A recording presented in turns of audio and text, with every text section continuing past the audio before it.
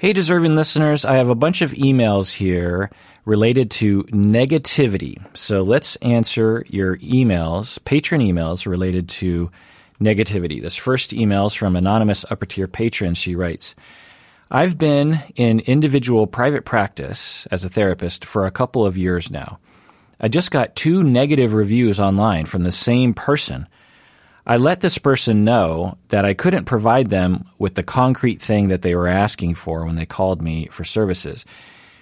But I did say that I was happy to work with them on their other issues. The person ended up not working with me. So just chiming in here, just so everyone understands that this therapist had someone call her, and the therapist said, oh, I'm sorry, I can't really provide that service, but I'd be happy to provide services that I can provide. And then the prospective client said, no, I'm going to move on. Going on with the email. Their recent scathing and vile review offered many judgments on my character as well as my mental health. The site says I cannot deactivate my profile unless I stop practicing. I have a good idea on what I can do logistically to deal with this issue, but I wanted to get your take on how to deal with this emotionally. My questions are, do you have any similar experiences dealing with negative reviews or feedback? Could you please share what it was like for you?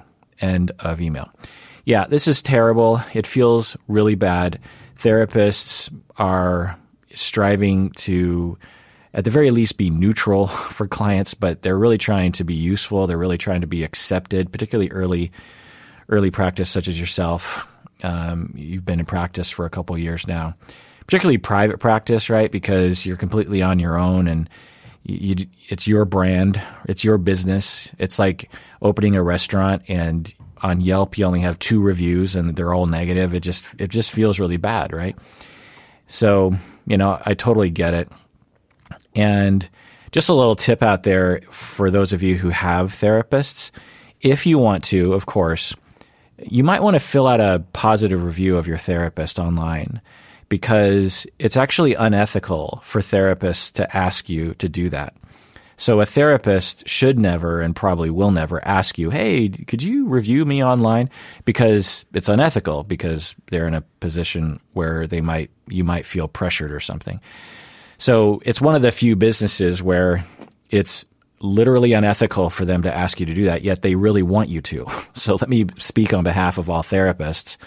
Please do that, not only for their self-esteem, of which you could really help, but 2, if they ever do get one of these renegade, shall we say, fraudulent negative reviews, your positive reviews will protect their business, literally. I've had this happen. One of my supervisees a number of years ago had this happen to her. She had someone who was, shall we say, not mentally well and left her a very scathing, horrible review, I believe on Google, and it was the only review for her.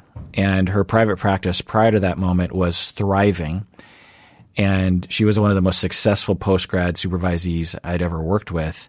And after she had that review, her practice essentially died, and she could no longer pay her bills. So we don't know if the bad review was part of it, but it seems like a likely factor at the very least. So yeah, it's horrible. It's a horrible feeling.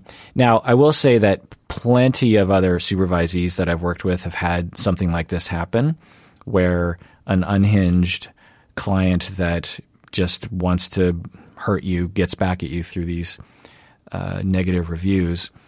And their practices have been fine. I actually have a current supervisee who had this happen, 6 months ago, and her practice is doing great. So usually it's not a big deal. I think it's for a number of reasons. One is that the reviews will often appear to be unhinged, and if someone were to read it, they would be like, "Oh, I don't know if I really respect that person's opinion given the way that they're talking." Also, most people, although they might Google their therapist a little bit, they might not go deep into the Googling, if that makes any sense. But you're asking, how do you deal with this? Well, the main thing for you, anonymous upper tier patron, is to have a mentor. I can't emphasize this enough. I talk about this often. It's not talked about enough. That in many professions, particularly in psychotherapy, you need to have mentors. You've been in private practice for 2 years. I don't know what sort of experience you have before that, but at least in private practice, I would say that you're a newbie. You're really a newbie until you're, in my eyes, until you're about 10 or 15 years into a private practice or your career. I didn't feel very confident until I was about 15 years into my career. So maybe 10 years. But the point is that when you have a mentor, you can go to them and say, how do I deal with this? And then they can take care of you. They know your situation. They've been there before. They know how you feel about it probably, and can reassure you and say, you know what, you're a good therapist. You did everything you're supposed to do. I can't tell you how helpful that was for me in the beginning of, or really throughout my career, to have mentors who I could just go to for that reassurance.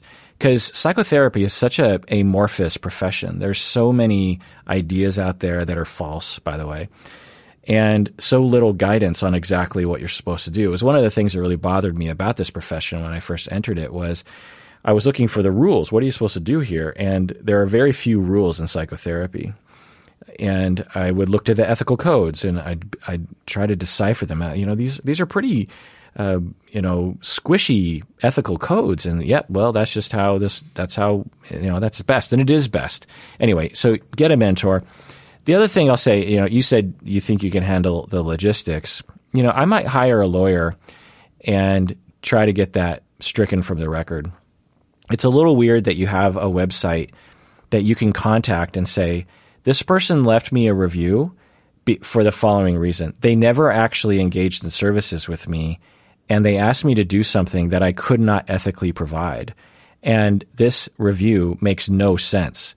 And your site, by leaving this up here, might ruin my livelihood. So I need you to take it down. If a lawyer were to contact them, I'm guessing they would take it down because what's it to them, right? They don't care. So I might get some legal help. All right, let's go on to another email. All right, I just want to thank Colin, who is now working for the podcast. He went through all the different emails and compiled this doc of emails from patrons asking about something negative. All right, so this person is worried about negative narcissistic personality stigma. Anonymous patron writes, I have found that most of the internet tends to be very hateful towards narcissistic personalities. The language is so negative, in fact, even on Psychology Today, that it oftentimes makes me sad. My mom suffers from narcissistic traits, and I know she can't help it. She's always trying to be better, of course, but it's a process. The stereotyping needs to stop. I just wish everyone had your attitude towards it. Thank you for your deep dive, by the way. I have found it immensely helpful. What are some ways people can help reduce, not to mention refrain from contributing to, the cultural stigma and general negativity towards people working on their narcissistic tendencies? How can we better support struggling narcissists? End of email. Yeah, a little detail about the internet is they often will conflate narcissistic personality disorder with psychopathy or psychopathic personality disorder or sadistic personality disorder. In other words, people are being abused by people. Well, actually, let me zoom out even further. People are being harmed by other people, and or they think they're being harmed, and they are going to the internet to find an explanation. It feels better when we can diagnose people who have hurt our feelings than if we have nothing to validate us. In lieu of actually having people support us emotionally. So let me even zoom out even further. So I imagine all of us have been through situations where someone has really hurt our feelings. They ghosted us, they dumped us, they cheated on us, they lied to us, they hurt our feelings, they made us feel like we didn't matter in very, very profound ways. And we are crying into a pillow saying, how could this have happened to me? What did I do wrong? What's wrong with that person? I thought I could trust that person. Okay. I think all of us have been there, unfortunately. And then we go to the internet because that's what people do now. And there are because all these people go to the internet, there's a lot of people out there who are looking for you to click on their things, okay? We all understand, including me, by the way, are trying to get you to click on things because when you click on our things, then we can sell you advertisements. We can have someone else sell you ads, okay? So there's all these people on the internet trying to get you to click. And one of the things that that's emerged over the past, 5 to 10 years is connecting narcissism to that feeling. So you're crying, you're upset, or maybe it's ongoing. You just feel hurt this person has been cheating on me for a long time, this kind of thing.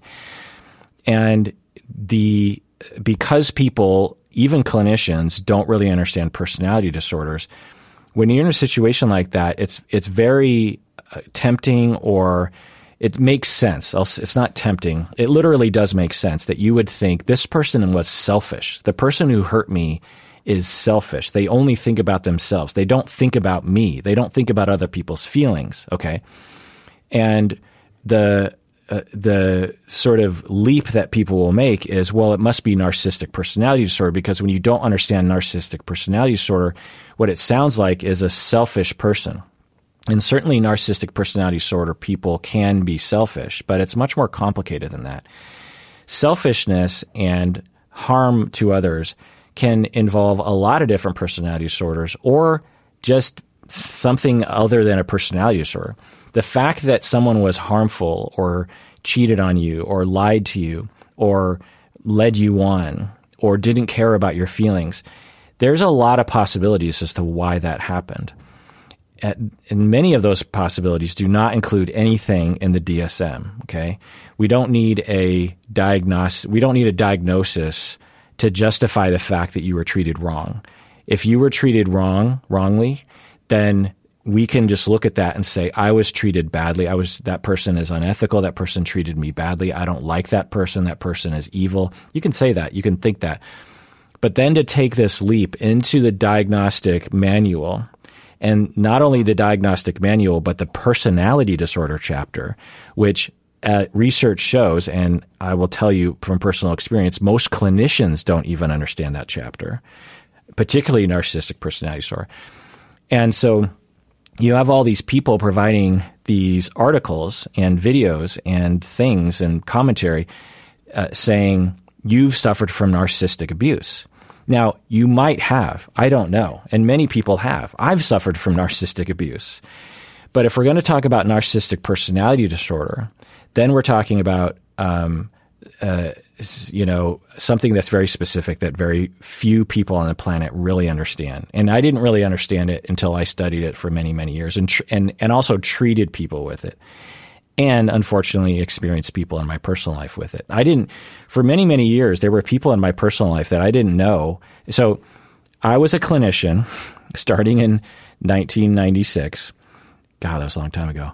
And I was involved personally with people with narcissistic personality disorder and didn't know it, even though I was a trained clinician. It wasn't until 15 years later that when I had the luxury of time, mainly because y'all became patrons.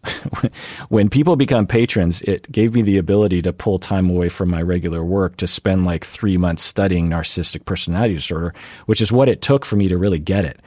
And then once I got it, I looked around in my life and into my history, and I was like, oh my goodness, there were so many people with narcissistic personality disorder, and I never knew it because it doesn't look the way you think it would. It's not just that they're vain, It's not just that they're self-absorbed. It's much more layered than that. Because just one of the things that I'll say is that when you are very self-absorbed and you're very interested in having people love you because you hate yourself deep down, by the way, then you will learn how to make people love you in a way that doesn't appear as though you're self-absorbed. To be outwardly self-absorbed is actually a counter to many people that have narcissistic personality disorder, because to appear self-absorbed would cause people to criticize you. Now, some people can be so pathological that they can't help coming across as self-absorbed to other people. But anyway, my point is that, well, let me do another caveat.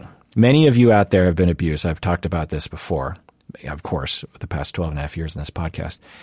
And many of you have been abused harshly for years by someone with narcissistic personality disorder. There are thousands of people listening right now. At law of averages, some of you were, whether you know it or not, you knew you were abused, but you might not know that the person had narcissistic personality disorder. And by the way, listen to my whole deep dive. It's available to patrons. It's long. How long is it? I think it's, is it like 10 hours or something? I can't remember. It's long. Anyway, point is that I believe this total hypothesis that because people are hurt, like I said, they go to the internet for a variety of reasons. They're hurt. They go to the internet, and then this narcissistic personality disorder is fed to them, and then it creates this feedback loop where people consume it, and then they write articles themselves, and then now we have this like whirlwind of this narcissism word being thrown around the internet that really wasn't on the internet 10 years ago. I've been on the internet since it began, and I don't remember narcissism being discussed as much as it is today. Now, I also want to make a distinction between narcissistic personality disorder and narcissism, and they are actually different clinical things. You can study someone's narcissism, and they won't qualify even for the narcissistic personality spectrum that I talk about. I also want to differentiate between those two clinical research topics. You have narcissistic personality disorder or traits. There's a spectrum of narcissistic personality. And then you have narcissism, which is a much broader term that applies to things that might not even be problematic, by the way. Then you have another term, narcissism, in the clinical world that actually just refers to developmental narcissism. Children, for example, are much more narcissistic. Why? Because they don't understand things yet. And they have a hard time mentalizing and understanding other people have feelings, and so they're much more self-absorbed, right? Then you have a fourth way of using narcissism on the internet that is really outside, or in common culture, that's outside of the clinical research literature, where people are just calling someone narcissistic, like someone's saying that person is stuck up or that person is into themselves. Oh, Kim Kardashian, she's so narcissistic. Okay, fine. You can say that. It's just a non-clinical word. It's just like calling someone a jerk face or something. It's not clinical. It is the same word that we use in the clinical world, which I wish that we would change for that reason. But so there's various different usages of the word. So if someone wrote an article, your boyfriend broke up with you and he was so narcissistic, I have no problem with that. But as soon as you start talking about narcissistic personality disorder, now you're in my world. And you're probably not, you probably don't know what you're talking about, is the thing. And so Anonymous Patron is running into this right now. Anonymous Patron is like, my mom suffers from narcissistic traits. And I know how much she's suffering. And I also know that she went through a lot as a child, and that's why she has narcissistic traits. And the fact that the internet, including Psychology Today, which, by the way, Psychology Today, I mean, as far as I can tell, anyone can write for Psychology Today. People who are very qualified to write will write for Psychology Today, and people who are essentially just bloggers without any education can write on Psychology Today. So also, even if they're a clinician, because often they are clinicians who are writing on Psychology Today, that does not mean they know anything about what they're talking about. So it's one of the terrible things about just once you grow up and become an adult, you're just like, wow, does anyone know what they're talking about? And you're just like, most people don't. Anyway, you ask, what are some ways people can help reduce, not to mention refrain from contributing to the culture of stigma and general negativity towards people working on their narcissistic tendencies? Well, I don't know. I think one of the things that might just, and we do this periodically in the DSM, is just change the word. We changed manic depression to bipolar. We've changed, originally in our field, it was a clinical term to call someone a moron or an idiot or retarded, right? When we invented those words in my profession decades ago, they were not bad words. But because society turned them into bad words, you're a moron, you're an idiot, you're retarded, then we had to change the words to other words. And eventually those get used in bad ways. In the same way that labels for race, there were a time when black people in America called themselves colored. But then eventually that word became a bad word because so many racists would use it in a negative way. And so now some people, like gay people, just they just acquire the word for themselves. When I was growing up, to call someone gay was actually very, very, it was a very, very bad label. And gay people that I knew hated the word, and they liked to be called homosexual. And queer was actually a really bad word. Anyway, point is that with the word narcissistic personality disorder, it appears we might be at that precipice where we can't go back. We can't put that genie back in the bottle, so to speak. The cat's out of the bag. What other idiom can I say? And we just have to change the DSM language. And I would be all for that. You know, what could we call it? Narcissistic personality disorder. I mean, because at its core, like borderline, I've often said, you know, you could just call it abandonment trauma disorder. And with narcissistic personality disorder, you could call it emotional neglect personality disorder or something, or grandiose. That would be used by popular people too. I don't know. I'd have to give it some thought. But so how can we help reduce the stigma? Just do your best. There's a lot of stigma with borderline, for example, and it's just hard, you know. And I think I'm doing my part, and you can do your part. When people bring it up, just say, hey, by the way, the narcissistic personality disorder, I listened to this podcast. It's actually not necessarily what you're talking about. It's possible what you're talking about is actually someone that's psychopathic or sadistic, because there are people out there who genuinely do not care about your feelings, okay, and genuinely want to hurt you. And those people we have words for, which are psychopaths or antisocial personality disorder to some extent, and sadism. We've had these words for a long time.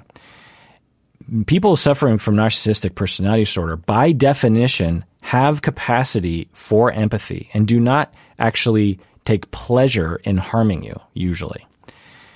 So if you experience that and you somehow conceptualize someone as purposely hurting you, then usually it's a properly trained and, experienced clinician would not label that person. Anyway, I'm not going to get into the weeds on that, but okay. So, I don't know. Just tell people, hey, or the other thing that I do is for people suffering from narcissistic personality disorder is I just won't use the label. I do this with borderline as well. With people, I don't, if I can help it, I won't say, hey, you suffer from borderline. What I'll say is you suffer from relational trauma, because that word makes so much more sense, and there's no stigma online around that. And so we might just all, as a populace, just say, like you, anonymous patron with your mom, you might not even frame it as a narcissistic personality disorder anymore. You might just frame it as, generally speaking, the reason why people develop narcissistic personality disorder is early in life. We're talking, 0 to 3, 0 to 4. They were significantly emotionally neglected, and consistently. Maybe abused as well, but a theme in their life was that people weren't there for them. And so the child at the age of 1 year old, 18 months old, 2 years old, has to rely on themselves. So they're forced into the situation where they're crying and they're reaching out and they want attention and they're trying to get attention, the way kids will. And they're continually being ignored and rejected and neglected.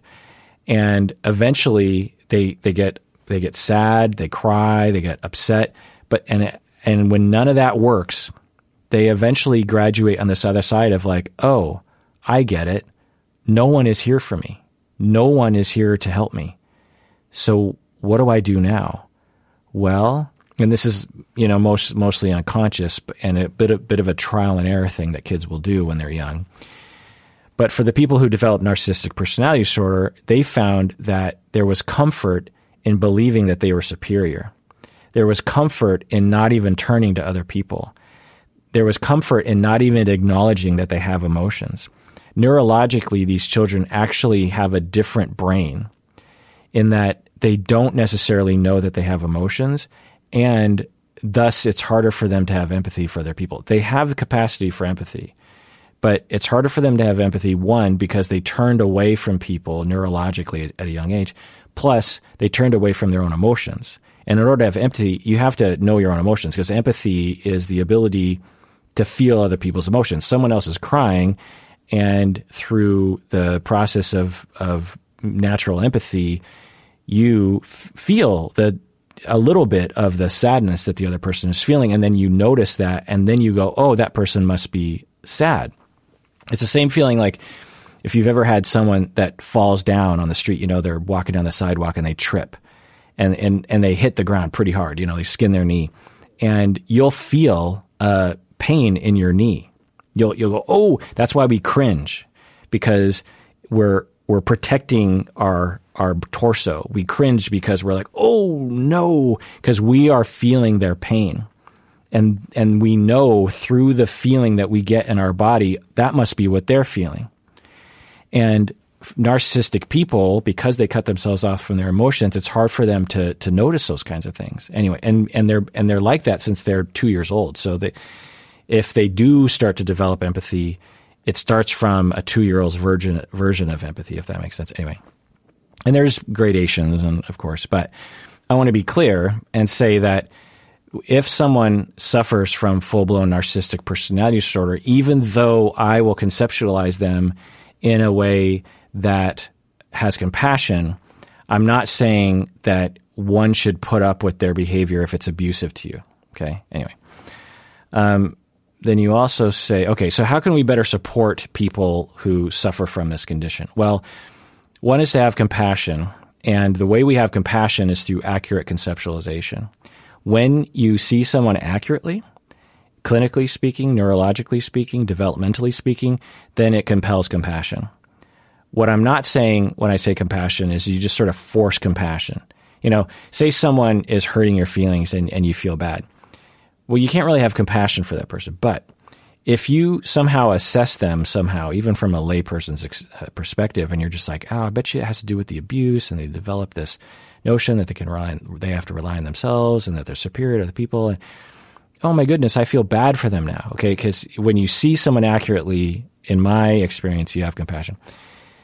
Also, making sure you have boundaries with people that have narcissistic personality disorder, because they're likely going to hurt your feelings at times.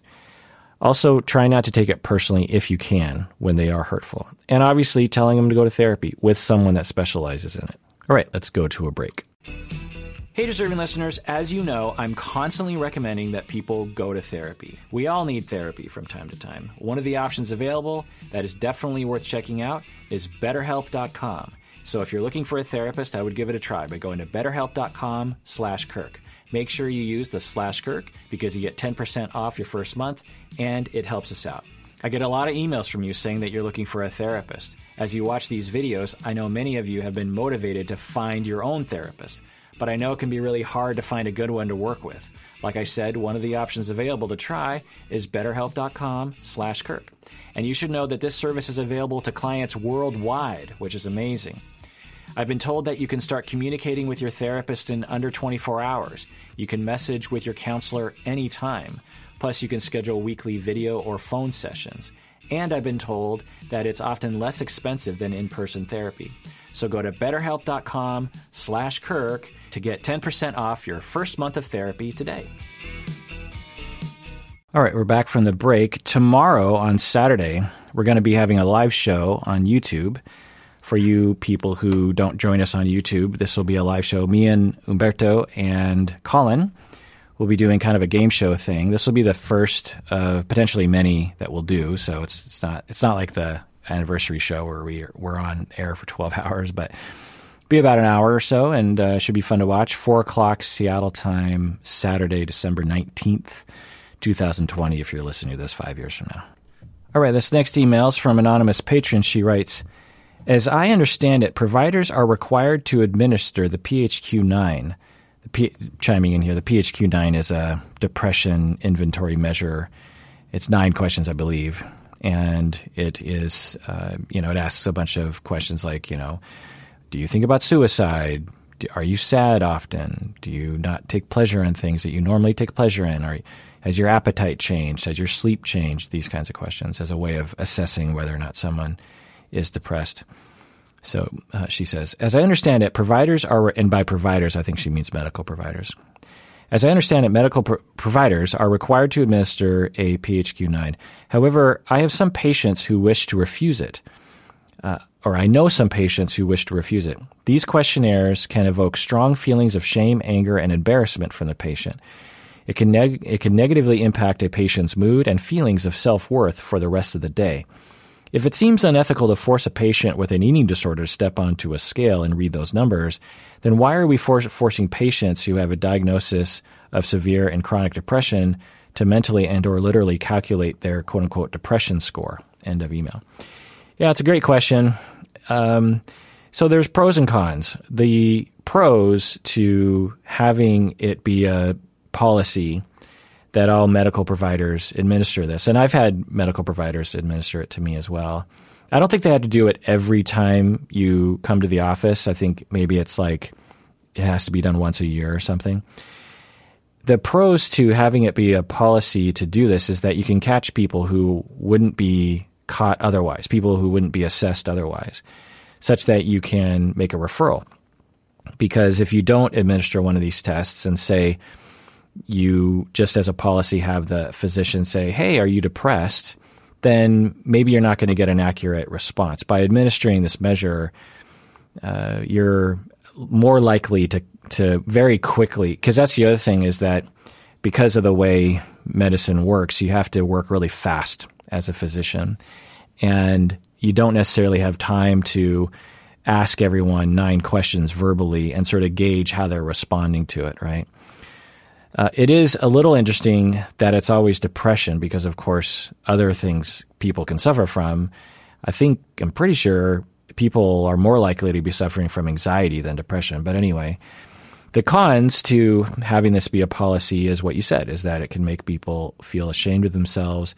And if the times that I've taken these questionnaires when I go to the doctor, I don't think anyone sits there and talks it over with me, maybe because I'm not depressed. But anyway, so a solution to this, we need to screen people for depression and other mental conditions. And the vast majority of people either don't know they're suffering from a mental condition or they don't seek help. And one of the ways that science shows that we can actually help people literally save their lives, because depressed people might die from various different things. But if we're going to help people, we have to assess them. We have to screen them. And when they happen to show up at it's sort of like you'll go in for some random thing and they'll take your blood pressure. Well, why do they do that? Well, because a lot of people don't know that they have high blood pressure. And so you are, as a policy, measured in that way so that they can catch it. Now, not a lot of people are shamed by blood pressure measuring, whereas they can be shamed by a depression measure. The solution is that the people who administer these measures should be trained on the measure and on also how to help the person, how to account for those individuals who might be shamed by it. So there's a lot of research in this area. It's not an area of mine because I don't work in the medical profession, and frankly, I don't use these measures because I can just ask people the questions. But it's a matter of pros and cons, because Anonymous Patron, if we're just like, hey, let's just not, we don't know who is going to be shamed by this measure, so let's not administer it, then we're not going to catch those people so that we can get them the help that they need. Or if you say, okay, let's everyone take time to make sure that the patient isn't shamed by the measure. Well, now you're jacking up prices because time is money, and you're going to have to raise rates, or you're going to have to take time away from other kinds of things that you're going to do. And so it's the medical industry is a very large monster, if you will. And when you start changing policies for the betterment of patients, it can have consequences down the road that can actually diminish overall care to patients, if that makes any sense.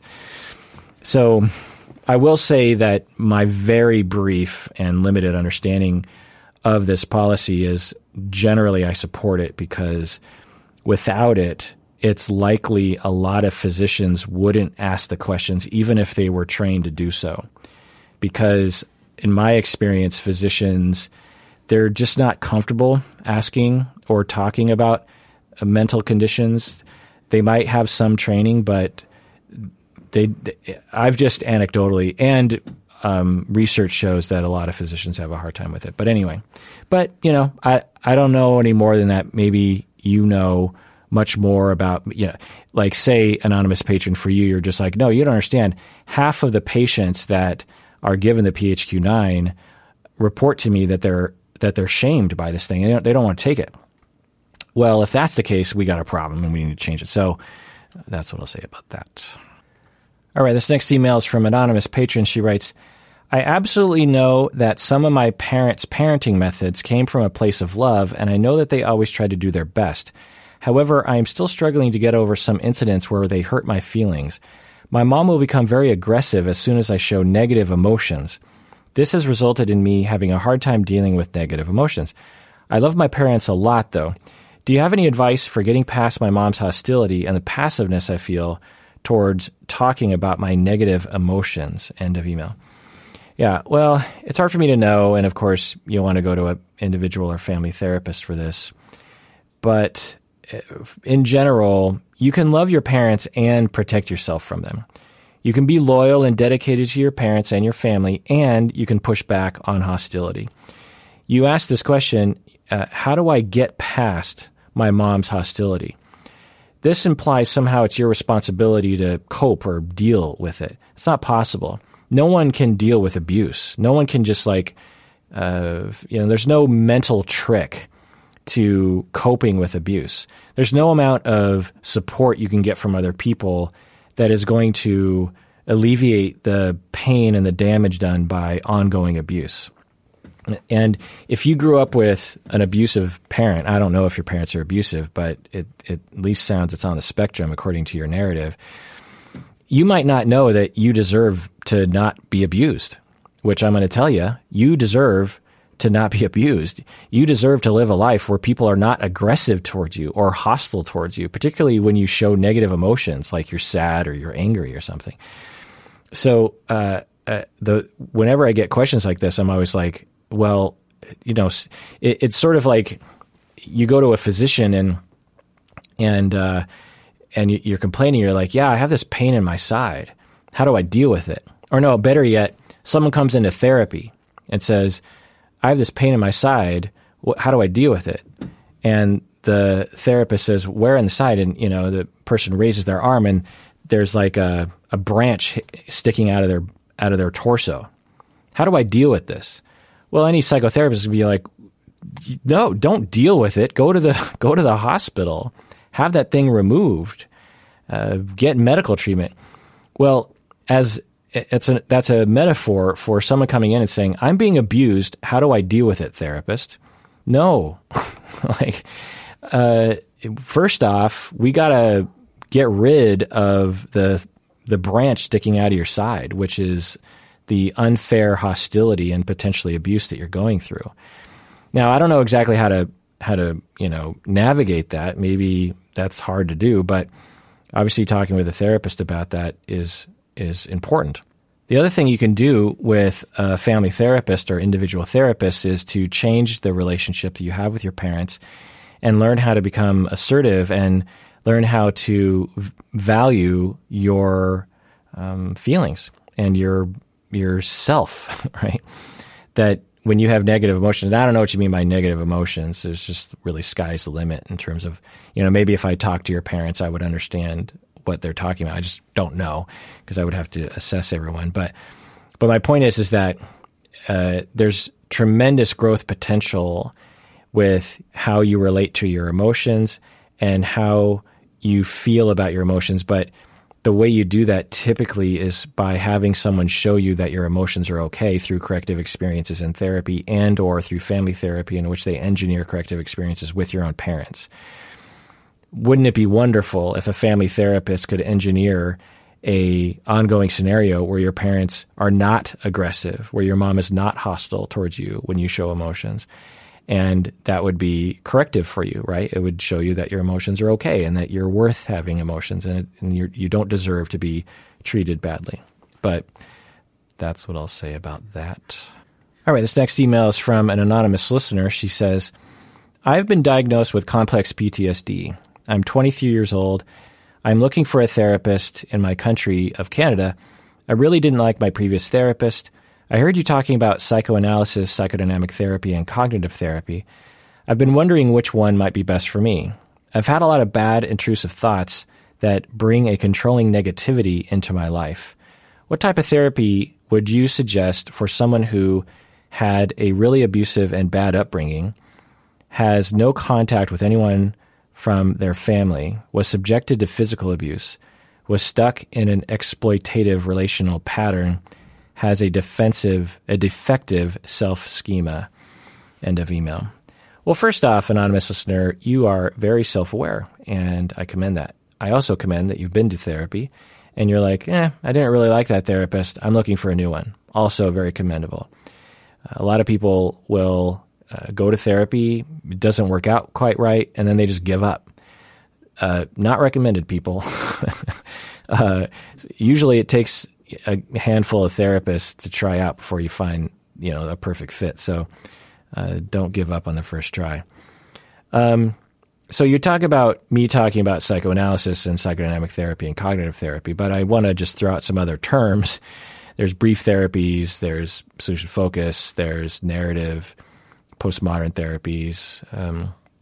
There's what do they call it? What's O'Hanlon's? I can't remember his solution focused and gosh, I can't remember solution. I don't know. There's systems theory, there's object relations, there's ego psychology, there's Jungian, there's Adler, there's humanistic, there's EFT, there's CBT, there's behavioral therapy, there is internalized depression therapy, there's feminist therapy, multicultural therapy, there is structural and strategic and Bowenian and many, many more. So just know that all of those, except for a couple, I adhere to, and all of them can be great. But you asked the question, what therapy would I suggest for someone who has complex PTSD, essentially bad upbringing, and has a defective self-schema? If you don't know what a defective self-schema is, listen to all my episodes on schema therapy. I did those over the past year. And if it's a few things I wish people would know about me, it's attachment theory, personality disorders, and as a kind of a distant third, schema therapy, because I find it to be a very useful model in terms of assessing personality and the self. It's pretty non-self-blaming usually. Anyway, so you have complex PTSD. What is that? Well, I don't know if you're accurately diagnosing yourself, but if you are, complex PTSD involves being terrorized by people in your family, essentially, people who are close to you. Typically, it's a parent or an older sibling. You are 3 to 7 years old, and you're someone who's supposed to take care of you, who lives with you usually, is actively traumatizing you and making you feel very scared. That's the point of PTSD. Is PTSD emerges from fear. It emerges from terror. A lot of people use PTSD or even complex PTSD as just a stand-in for this person has been traumatized. But we have to define trauma, one, and two, not everyone who's been traumatized develops PTSD or complex PTSD. You can have relational traumas and you can have conditions or syndromes or symptoms or effects of that relational trauma, but we might not characterize that as PTSD. But anyway, the point is that if we're going to assume that you're correct, which I don't know, I'd have to assess you, maybe you've been assessed properly. PTSD is a condition in which neurologically, when you are triggered to remember the traumatic event that happened in the past or the series of traumatic events that happened in the past, you have a physiological reaction that's very distinct to PTSD. You have a sharp spike in distress, which causes you to avoid any possibility of trigger. So people with PTSD, they learn pretty quickly, when I do this, I have a spike in distress, so I'm just going to avoid that. And that avoidance causes a lot of problems in one's life, right?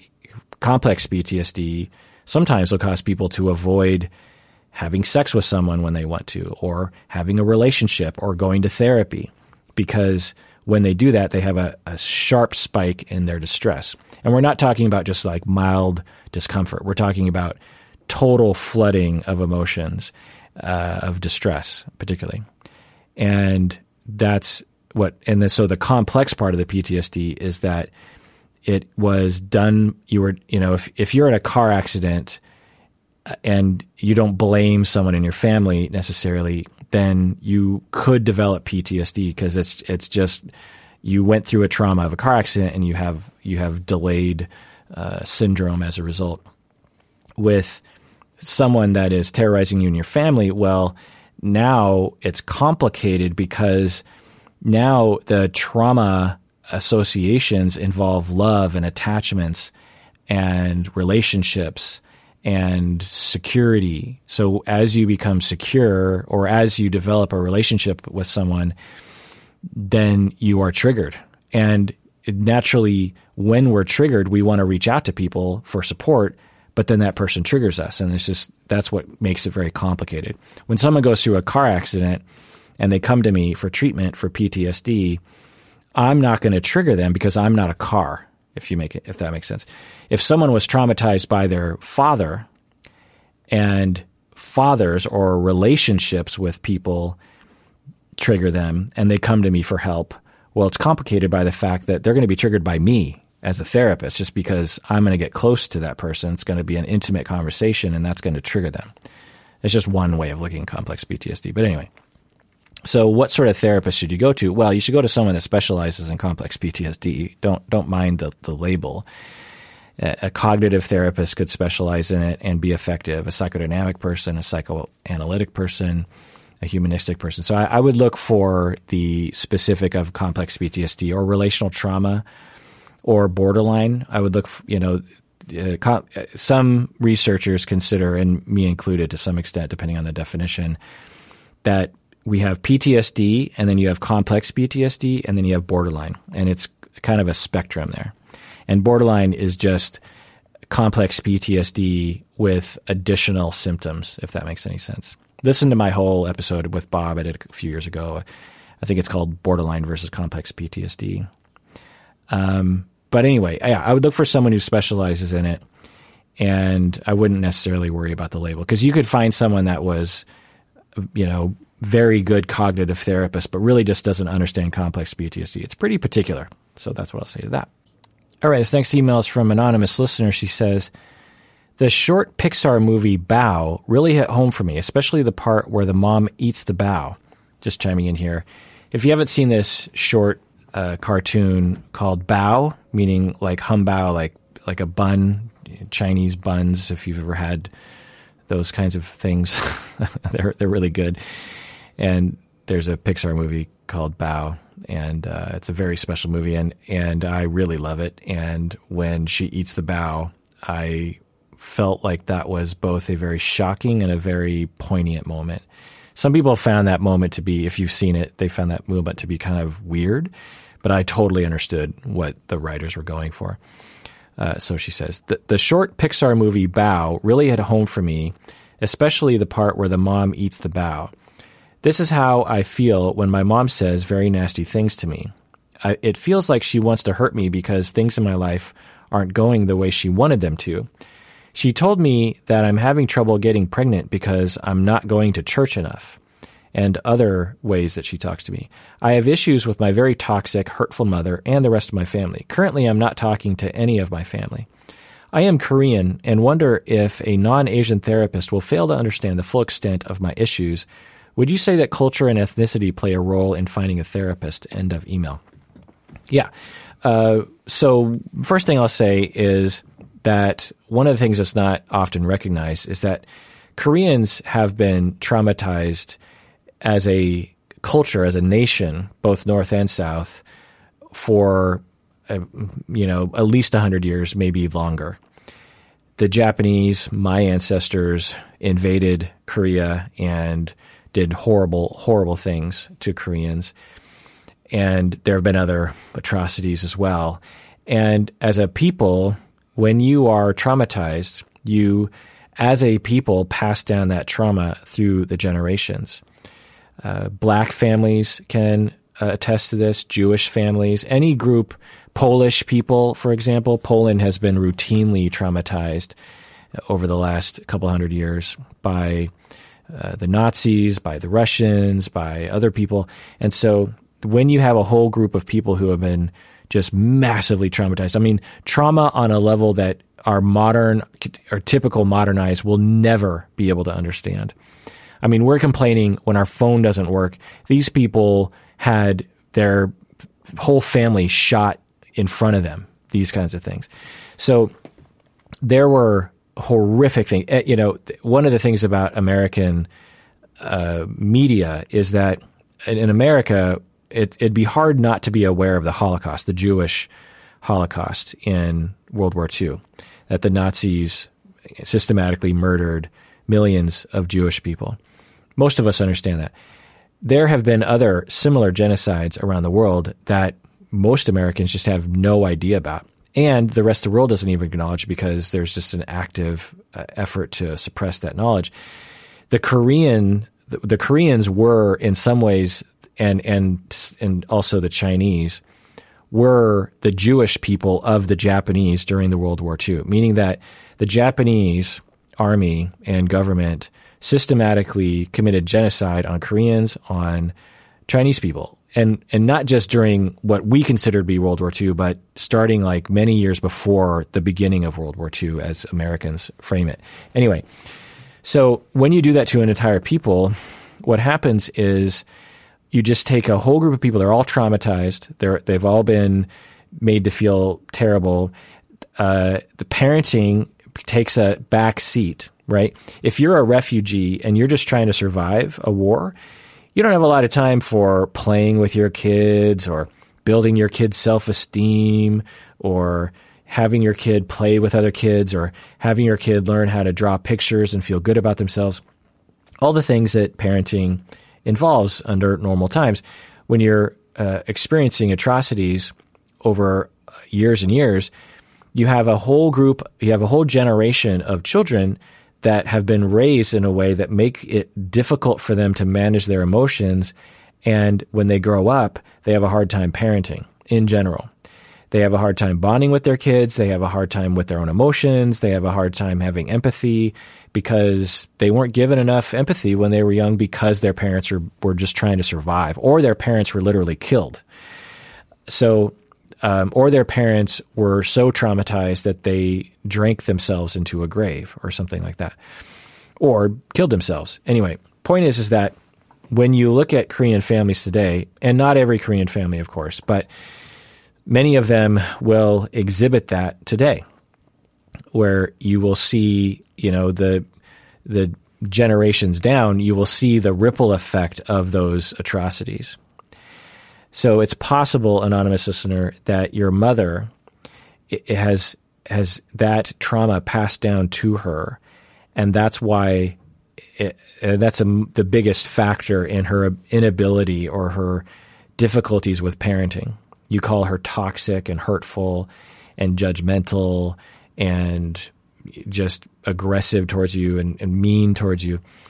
And that when you watch the Pixar movie Bao, you can identify because you have this mom who just wants you to do what you're supposed to do in her eyes, and she'd rather eat you and kill you than let you make your own choices, that kind of thing, rather than respect you as a separate human being. It doesn't let her off the hook necessarily, but it puts it into a context. And I have a lot of Korean friends. When you're Asian, you hang out with a lot of other Asians. And so I have a lot of Korean friends who have evidence of this transgenerational trauma. And it's no joke, okay? The other thing is that there's a cultural difference in terms of understanding what parents are supposed to do. And although when we describe Asian cultures, we're literally talking about more than half of the world's population, especially when you include India. So we're not going to be able to generalize to Asia. It's one of the most annoying things about being an American is, and in my own field, frankly, is what race are you? What ethnicity you are? Oh, you're Asian. That doesn't mean anything. That's akin to saying you're a human being. Japanese are different from Koreans, are different from Lao and Hmong and Vietnamese and different. I mean, China itself is just a vast sea of different cultures and languages. In India and Singapore and Indonesia and Guam and all the Hawaiian Islands and just everyone. Did I miss anybody? I'm worried I missed someone. Thailand, Thai people, Bangladesh. Anyway, point is that just vast seas of varying cultures. Anyway, but so I'm not really answering your question. The other way I'm not going to answer your question is to say that when you're traumatized as a people, turning to religion can be very, very helpful, right? And when, as a people, you're suffering greatly, your grip on a religion can get real tight. And in some ways, signs of a society that is not traumatized is when the people have a looser grip on their religion. And so Koreans, because they've been traumatized so much, you can see that there's a reason why they might cling to their religions. A lot of Korean Americans are Christian. And so that's what I'll say about that. The other thing is when you're being oppressed by other Americans, then one, you can assimilate by just acting like them. And one of the ways you can do it is to act like their religion. The other way is well, I'm not going to go in. Anyway, point is that your mom might be very hurtful to you, but there might be some reasons as to why she sees the world the way that she does, if that makes sense. I don't know your mom, but, just some things that I've seen. But your question is, you're Korean and you wonder if a non-Asian therapist will fail to understand the full extent of your issues. Would I say that culture and ethnicity play a role in finding a therapist? Yes, absolutely. Non-Asians are probably not going to understand. One, because Asian culture is rarely discussed, and white people I find to be just woeful. It is comical how unaware white people are in general to Asian cultures, even though Asians have lived in this country for hundreds of years. It's just like we're just ignored completely as a culture. Whenever they talk about race in our country, it's you got whites and you got blacks. Maybe we'll talk about Hispanics, but Asians, who's going to talk about them? There's millions of us. And we've been here a long time. Anyway, the point is that white people, generally speaking, have a hard time understanding Asians, and anyone besides Asians are going to have a hard time. The other thing is that it just drives me nuts. And if you're one of these white people, listen closely. One of the ways that people refer to Asian cultures is collective. Oh, collective cultures, because white people will go to some, cultural sensitivity seminar, and because the training is terrible or, I don't know, over their head, a lot of people will walk away from these seminars going like, oh, Asians are collective and white people are individualistic. If you've heard this sort of dogma or this sort of line, you know exactly what I'm talking about. Now, there's nothing wrong with having a discussion around collectivist cultures and individualist cultures. There's nothing wrong with that. But I find that a lot of people, it sort of fits with their racism about Asians, that Asians are just like this mass of, everyone looks the same and none of them care about individuality. None of them care about fashion. They're just worker bees. A lot of white people in America, they just consider Asians to be like this mass of factory workers without personalities and without talent and without dreams. And everyone is just a collectivist. Everyone's just, they follow orders like little ants, and it literally gets to that. You'll hear people even talk more explicitly in that way. It's just, like, oh, the Chinese cockroaches are coming over to buy up our land. You'll hear language around that. And it's ridiculous because somehow the lesson learned is that Asians don't have individual personalities, that Asians don't have dreams, and they don't have ambition, and they don't have talent, and they don't have individualism ideas, and that they're very nice. Asians can be some of the biggest dicks on the planet. So, whatever sort of weird stereotype you have about Asians, just try to get rid of it. And so to you, anonymous listener, if you go to a therapist, there's a pretty good chance that the therapist is going to be white. And there's a pretty good chance that that therapist has either extremely limited information about Asians or very stereotypical ideas. Now, I will say that there are white people that know Asians better than I do. I actually have a cousin who married, so I have a cousin who is half Japanese like me. He married a white woman, and this white woman, Catherine, she actually teaches at Antioch. She's lived in Japan for years, or I don't know, a long time. She speaks Japanese, she reads Japanese, she understands Japanese culture. So this white relative of mine understands Japanese culture way better than I do, and she's a professor and a therapist. And so the color of someone's skin doesn't necessarily mean, and you can go to an Asian person like me. Like if you're an Asian person, you'd be better off going to Catherine if you're trying to get like a Japanese specific awareness than you are to me, even though I'm Japanese. But I'm fourth generation, so what do I know? So the point is that there are some anomalies for sure. But in general, yeah, you're not going to find someone that gets it.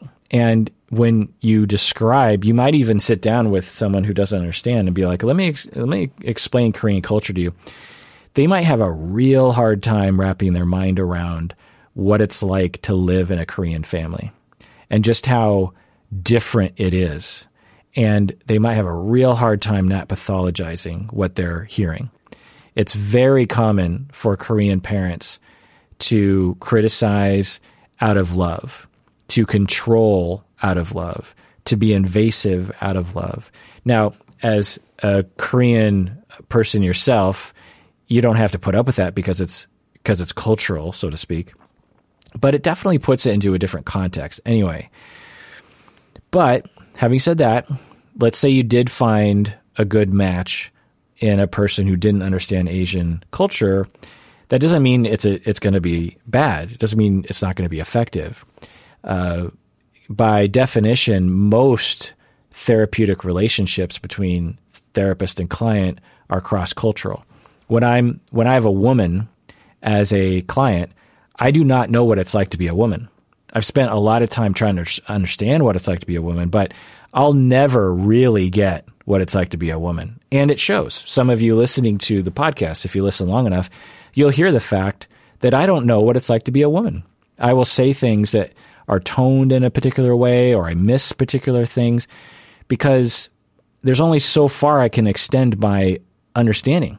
I just will never know what it's like to be a woman. I'll just never understand that. I'll never know what it's like to be a gay person. I'll never know what it's like to be a trans person. I'll never know what it's like to be a white person. I'll never know what it's like to be a full Asian person. I only understand my place in culture, and I'll never really understand. Now I can extend myself, and I try. The fact that I understand Koreans better than the average American is not because I'm Korean, but because I extend them. Japanese people are very different from Koreans, by the way. So the fact that I understand Koreans has really nothing to do with the fact that I'm Japanese, and more the fact that Koreans and Japanese get lumped together by white people in our society, or we tend to band together against the white people because they're pushing us aside anyway, and so we might as well stick together. Because in the Asian world, it's not like Koreans and Japanese are pals. They remember history. They can be pals for sure. But anyway, so it's any relationship that a therapist and a client has, there's always going to be some cultural blind spots. And it's up to every therapist to really pay attention to that and do something about it.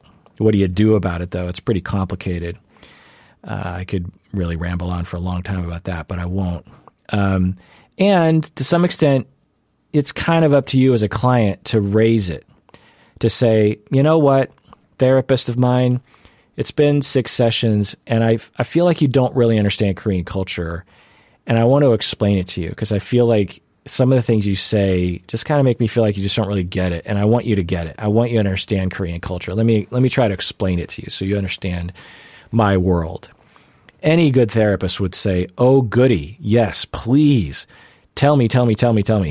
I would love to understand Korean culture. I was actually being shy. I didn't want to offend you, and so I wasn't really asking. So if you're a client, this applies to all cultural differences. If you're a man and your therapist is a woman, you can say, I feel like you don't really understand what it's like to be a man.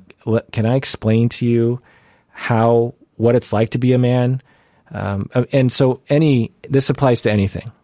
Having said that, if you have the opportunity to find both a therapist that you like and they happen to be Asian, then you're at a better position because you probably don't have to do as much explaining.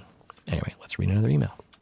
All right, this next email is from listener Helena. She says, I have started therapy mainly due to watching you, and it is the best investment I have ever made. Just chiming in here. Music to my ears, Helena. Wonderful, wonderful. Good for you. Going on with her email. I have a friend who is such a lovely woman, but I think she could use some therapy. She has been hurt a lot in prior relationships and has a very negative view of herself. She asks me a lot of questions about her love life or drama with her friends, and she often cries while doing so. Though I love her, I don't see what I can do for her. Some people see therapy as a negative thing that is only for crazy people, and I don't want her to perceive that I think there is something wrong with her. Do you have any advice on how to suggest therapy to a friend in a loving, non-judgmental way? End of email. Yeah, just say it. Plus, you're in therapy. Just say, hey, you know what? I'm in therapy, and I love it, and I recommend you go too. The other thing you can say is, I want to be here for you, and I will continue to be here for you. So by saying, I think you should go to therapy, I'm not saying I don't want to listen to you, because I do. We will be here for each other, and we should both go to therapy. So, I don't know. That's what I would say. But, people ask me these questions all the time. How do I get this person to go to therapy? I don't know. What do I say here? So if you see someone suffering and you think that therapy will help, then by all means mention it. Just be like, hey, I have a therapist that I go to. Would you like their number? Or I don't know, whatever you say, just make a suggestion. But don't get your hopes up, because in my experience, professionally and anecdotally, people go to therapy or they don't. I mean, I guess that's kind of a dumb way of putting it, but they're either gonna go or they're not, and they're not likely to be persuaded by an outside force. And some people's problems run so deep and they're so terrified of therapy, or they've been literally traumatized by past therapists, that it is a huge hurdle to jump over for them. And I've personally tried to get people in my personal life to go to therapy. I've gone on campaigns as a therapist who I would like to think I'm pretty good with my words, and have been largely unsuccessful getting those people to go to therapy. Then I have other relatives, they just call me up. They're just like, hey, I know you're a therapist. I'm kind of going through a bad time right now. Do you have any recommendations? So like random people in my family and my personal life will just call me and ask for a therapist, even though I didn't suggest that they go. So there's some people that, most people know about therapy, right? And so some people it appeals to them, and some people it just doesn't. And it's really kind of a shame, because usually the people that it doesn't appeal to need the therapy the most. By the way, it's kind of a nice thing when I think back on all the different times it's happened where a family member has reached out to me and said, you know what, I think I need a therapist. It gives an opportunity for me and that person to have some very real, authentic conversations about their lives, right? Because a lot of times they want to share what's going on, and so I'll listen. And I've learned a lot about my family through this referral service that I have in my social circle. And really learned, like, wow, even though you go to Thanksgiving and everyone seems like they're chipper, not everyone is chipper. People are suffering, and people very close to us are suffering in ways that are hard to imagine or see. Suffering is going on all the time. By the way, Actually, a distant family member actually just texted me yesterday. I am in a magazine issue this month called Seattle Met. I think it's like Seattle Metropolitan. I guess it's probably what it's short for. It's a magazine, Seattle. It's like a culture, food, local news kind of magazine, monthly magazine. And I am in there, and I got a giant headshot in there. And if I remember right, it's a article on 10 local podcasts. And of course, Psychology in Seattle, it's very local. By the way, so if you have Seattle Met, I'm in there. And I immediately bought 2 issues online, and they're going to mail it to me. And I've never read that magazine before, but it's just kind of weird that that's happened, because I've been a podcaster for 12 and a half years, and I feel like so many things are happening. Another weird thing that's happening is Cameo. I signed up with Cameo a couple weeks ago. Stacy, my wife, the pod wife, and also essentially the producer of this podcast, she has been saying, people have been asking for Cameo. If you don't know what Cameo is, you pay like D-level celebrities to tell you happy birthday, essentially, And for those of you who watch my 90 Day Fiancé videos, you can actually get various different 90 Day Fiancé cast members to wish you happy birthday. Anyway, so we've been talking about it for a while, and I just thought, no one's going to want me to do that. Plus, I don't have a lot of time. But anyway, I signed up a couple weeks ago and have gotten a lot of requests.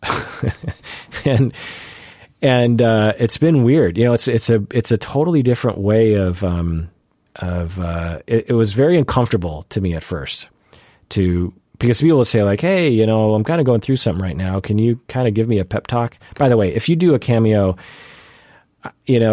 I want to give you a pep talk, but I don't know who you are. So it's hard for me to give a pep talk to someone I don't know. If that's your main thing that you want on Cameo, then I guess go for it. And I usually make the most of it, but just know that the easiest cameos I get are the happy birthday, congratulations, happy anniversary, Merry Christmas ones. Those cameos are easier. And I usually, I try to zhuzh them up a little bit. I don't just say Merry Christmas. And I'm getting used to it. At first I was really uncomfortable, and then I was just like, I don't know if maybe I should stop this whole Cameo thing. And then I feel like I'm getting into the swing of it. I don't know if I'm going to do it forever, by the way, because it's kind of taking up a lot of time. It's strange how much time it takes, because you gotta read their request, and anyway, and sometimes I'll talk for like, I don't know, 5 minutes. The Cameo is supposed to be like 15 seconds. Anyway, so, there's that, which is also kind of a trip for me. But the other thing that I'll mention just while I'm rambling is Psychology in Seattle. The name Psychology in Seattle. Have any of you ever wondered why in the world is it called Psychology in Seattle? It doesn't make any sense, right? No podcast has a city, very few podcasts have a city in their name, right? Like there's not true crime podcasts. It's like True Crime in Cincinnati or something. Well, a lot of people think I call it Psychology in Seattle because of Frasier, which that never occurred to me. Or they think I'm calling it Psychology in Seattle because it's like Sleepless in Seattle, which also never occurred to me. People who don't live in Seattle, when they think of Seattle, there's like a handful of things they think of. It rains all the time, which it doesn't really. It's just cloudy. It does have a fair amount of rainy days, but it's not as annoying as it might seem. Anyway, it's cloudy all the time, which can be annoying. But they always say it rains all the time, or they think about Kurt Cobain, or they think about Frasier, or they think about Sleepless in Seattle. And for people who live in Seattle, we don't think about any of these things. I mean, maybe you think about the rain, maybe you think about the cloudiness because it's hard to avoid, but people in Seattle don't think. I don't know anyone in Seattle who like thinks of Sleepless in Seattle, the movie, as like an important movie in their lives. Or Frasier. I don't know anyone in Seattle who lives in Seattle proper, by the way, who thinks of Frasier as actually living in Seattle, because I don't think anyone thought that Frasier actually lived in Seattle. You know, it's clearly a soundstage in Los Angeles or wherever it is. You know what I mean? So, so when I called it Psychology in Seattle, I was not thinking of Frasier, and Frasier was not a part of my life. It never occurred. You know, every therapist I know in Seattle doesn't think about Frasier. Frasier's not on our radar. And Sleepless in Seattle, we saw it in the 90s and we never saw it again. And it's a fine movie, but it's, you know, one of thousands. Anyway, so I did not name it after Sleepless in Seattle. To me, that's an insult that you would ever think I would name something so stupid as that. And it's not after Frasier. And so the reason why I named it Psychology in Seattle is because in the beginning podcasts in 2008 weren't really a thing. I mean, they were a thing. There was definitely podcasts happening, but just to give you an idea of the landscape, there were 3 psychology podcasts in total. In all of the podcast offerings in 2008, 3 podcasts talked about psychology. Now, you probably are talking about thousands of podcasts about psychology, many of which are hard to find because that no one listens to them, or they're just starting out. But in 2008, there were very few podcasts actually available. And I was listening to some very bad podcasts because I just wanted to listen to anything because I just loved that form of podcasting. I just loved it. I loved talk radio, and then it's just sort of, and I liked audiobooks, and then when podcasts came out. Anyway, so when I started the podcast, I did not know what I was creating. And for those of you who don't know, this podcast for the first year was video only. And we had professional camera guys and sound people. And we would shoot on location, and we would do restaurant reviews in the restaurant, and it would have nothing to do with psychology. So what I thought I was creating in the beginning, which is absurd to think about, is I thought I was creating a local cultural TV show, essentially, where we would go around to different sites in Seattle, because I love this town, and talk about different things. We would review restaurants. We would go to different landmarks, like here is a totem pole, and this is the artist that made this totem pole. And we did episodes in art galleries. And I also, at the time, was still kind of building my private practice, or I was trying to sustain my private practice. And I wasn't teaching, actually, at the time. So the only thing I was doing was I was in private practice.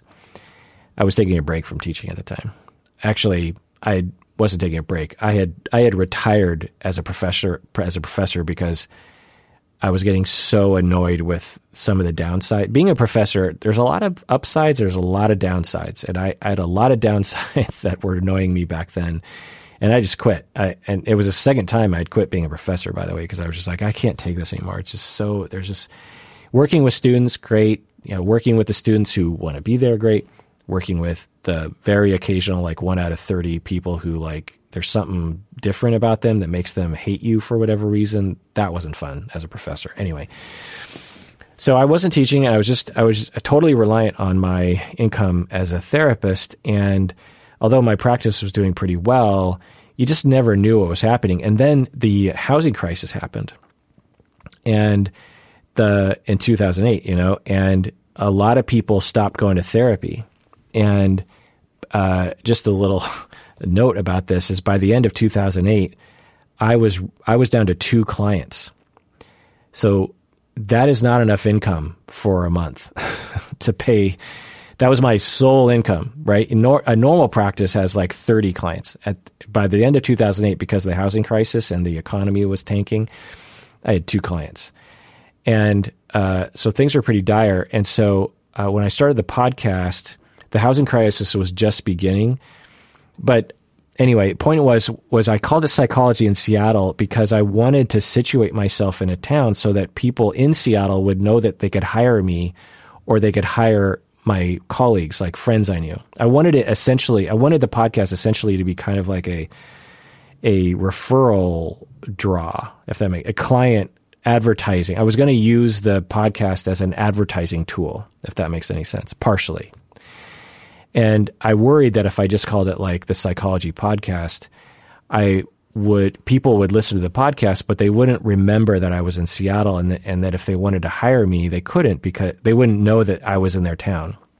And so I wanted everyone to understand, I'm in Seattle, so if you want to hire me, and in fact, in the very beginning episodes at the end, I would always say, if you're looking for a therapist, email me, because I might have spots available in my schedule, and or I might have colleagues that might have spots in their schedules as well. Now, my practice has been full probably essentially for 5+ years. So that, and also in the beginning, I don't know, in fact, I think it's probably safe to say that I never got a client from the podcast in the beginning. When I needed clients in the beginning, I don't think I got a single client. I mean, mostly because no one was listening to the podcast. But originally, I wanted to call the podcast Seattle Psychcast. Seattle Psychcast. I thought because I was throwing around all these different names, Psychcast. That sounds cool. Psychcast is like podcast, psychology pod. So Psychcast, Seattle Psychcast. I'm glad I didn't call it that, by the way. But there was someone else who had some internet thing. It wasn't a podcast, but it was something. I Googled it, and someone had something called something Psychcast. Wellness Psychcast, and it was like a webinar thing, and it looked very, very shoddy. It looked very, very small potatoes. And as a courtesy, I reached out to them and I was like, "Hey, is it okay if I call my podcast Seattle Psychcast? I'm not in competition with you at all. I'm not, I'm doing a podcast. You're doing a website, and frankly, it's pretty different. Yours is called like Wellness Psychcast and mine's called Seattle Psychcast. Is that okay?" And they're like, "No, you can't call it that." And I just thought that was I was asking just out of courtesy, because I can call it Seattle. They didn't have a trademark on the word Psychcast. Who would anyway? But I didn't want to start the podcast on a bad foot. So I was like, well, what else do I call it? And then I just kind of landed on Psychology in Seattle, and I never liked it. And actually, I never have. I think it's kind of a goofy name. The similar thing happens when you name bands. When you're naming a band, it's always like, no band name really sounds right. And I think every band always feels that way. Of course, to fans, you're like, oh my God, The Cure, that's an awesome name for a band. But when you think about like how it was developed, like one of the times, one of the bands I was in, I remember we were at this Mexican restaurant and we're drinking margaritas, and we're, 23, 22, and we're trying to come up with this band name. And people are, brainstorming, and none of them sounded okay. And then the drummer, a really good friend of mine, he's sort of a goofball, and he's like, "How about Jerry Mathers and the Hooded Claw?" So, and everyone at the table just like, "Oh my God, that band name is awesome. Jerry Mathers and the Hooded Claw. Yeah, let's call ourselves that." If you don't know who Jerry Mathers is, you're not old enough. He was Leave It to Beaver. And the Hooded Claw is kind of like a reference to Scooby-Doo. So you had Jerry Mathers and the Hooded Claw. And I thought, yeah, it is a good name, but it's so long. And one of the things I knew about marketing was you need something to be snappy and not forgettable. You need something to be easy to remember.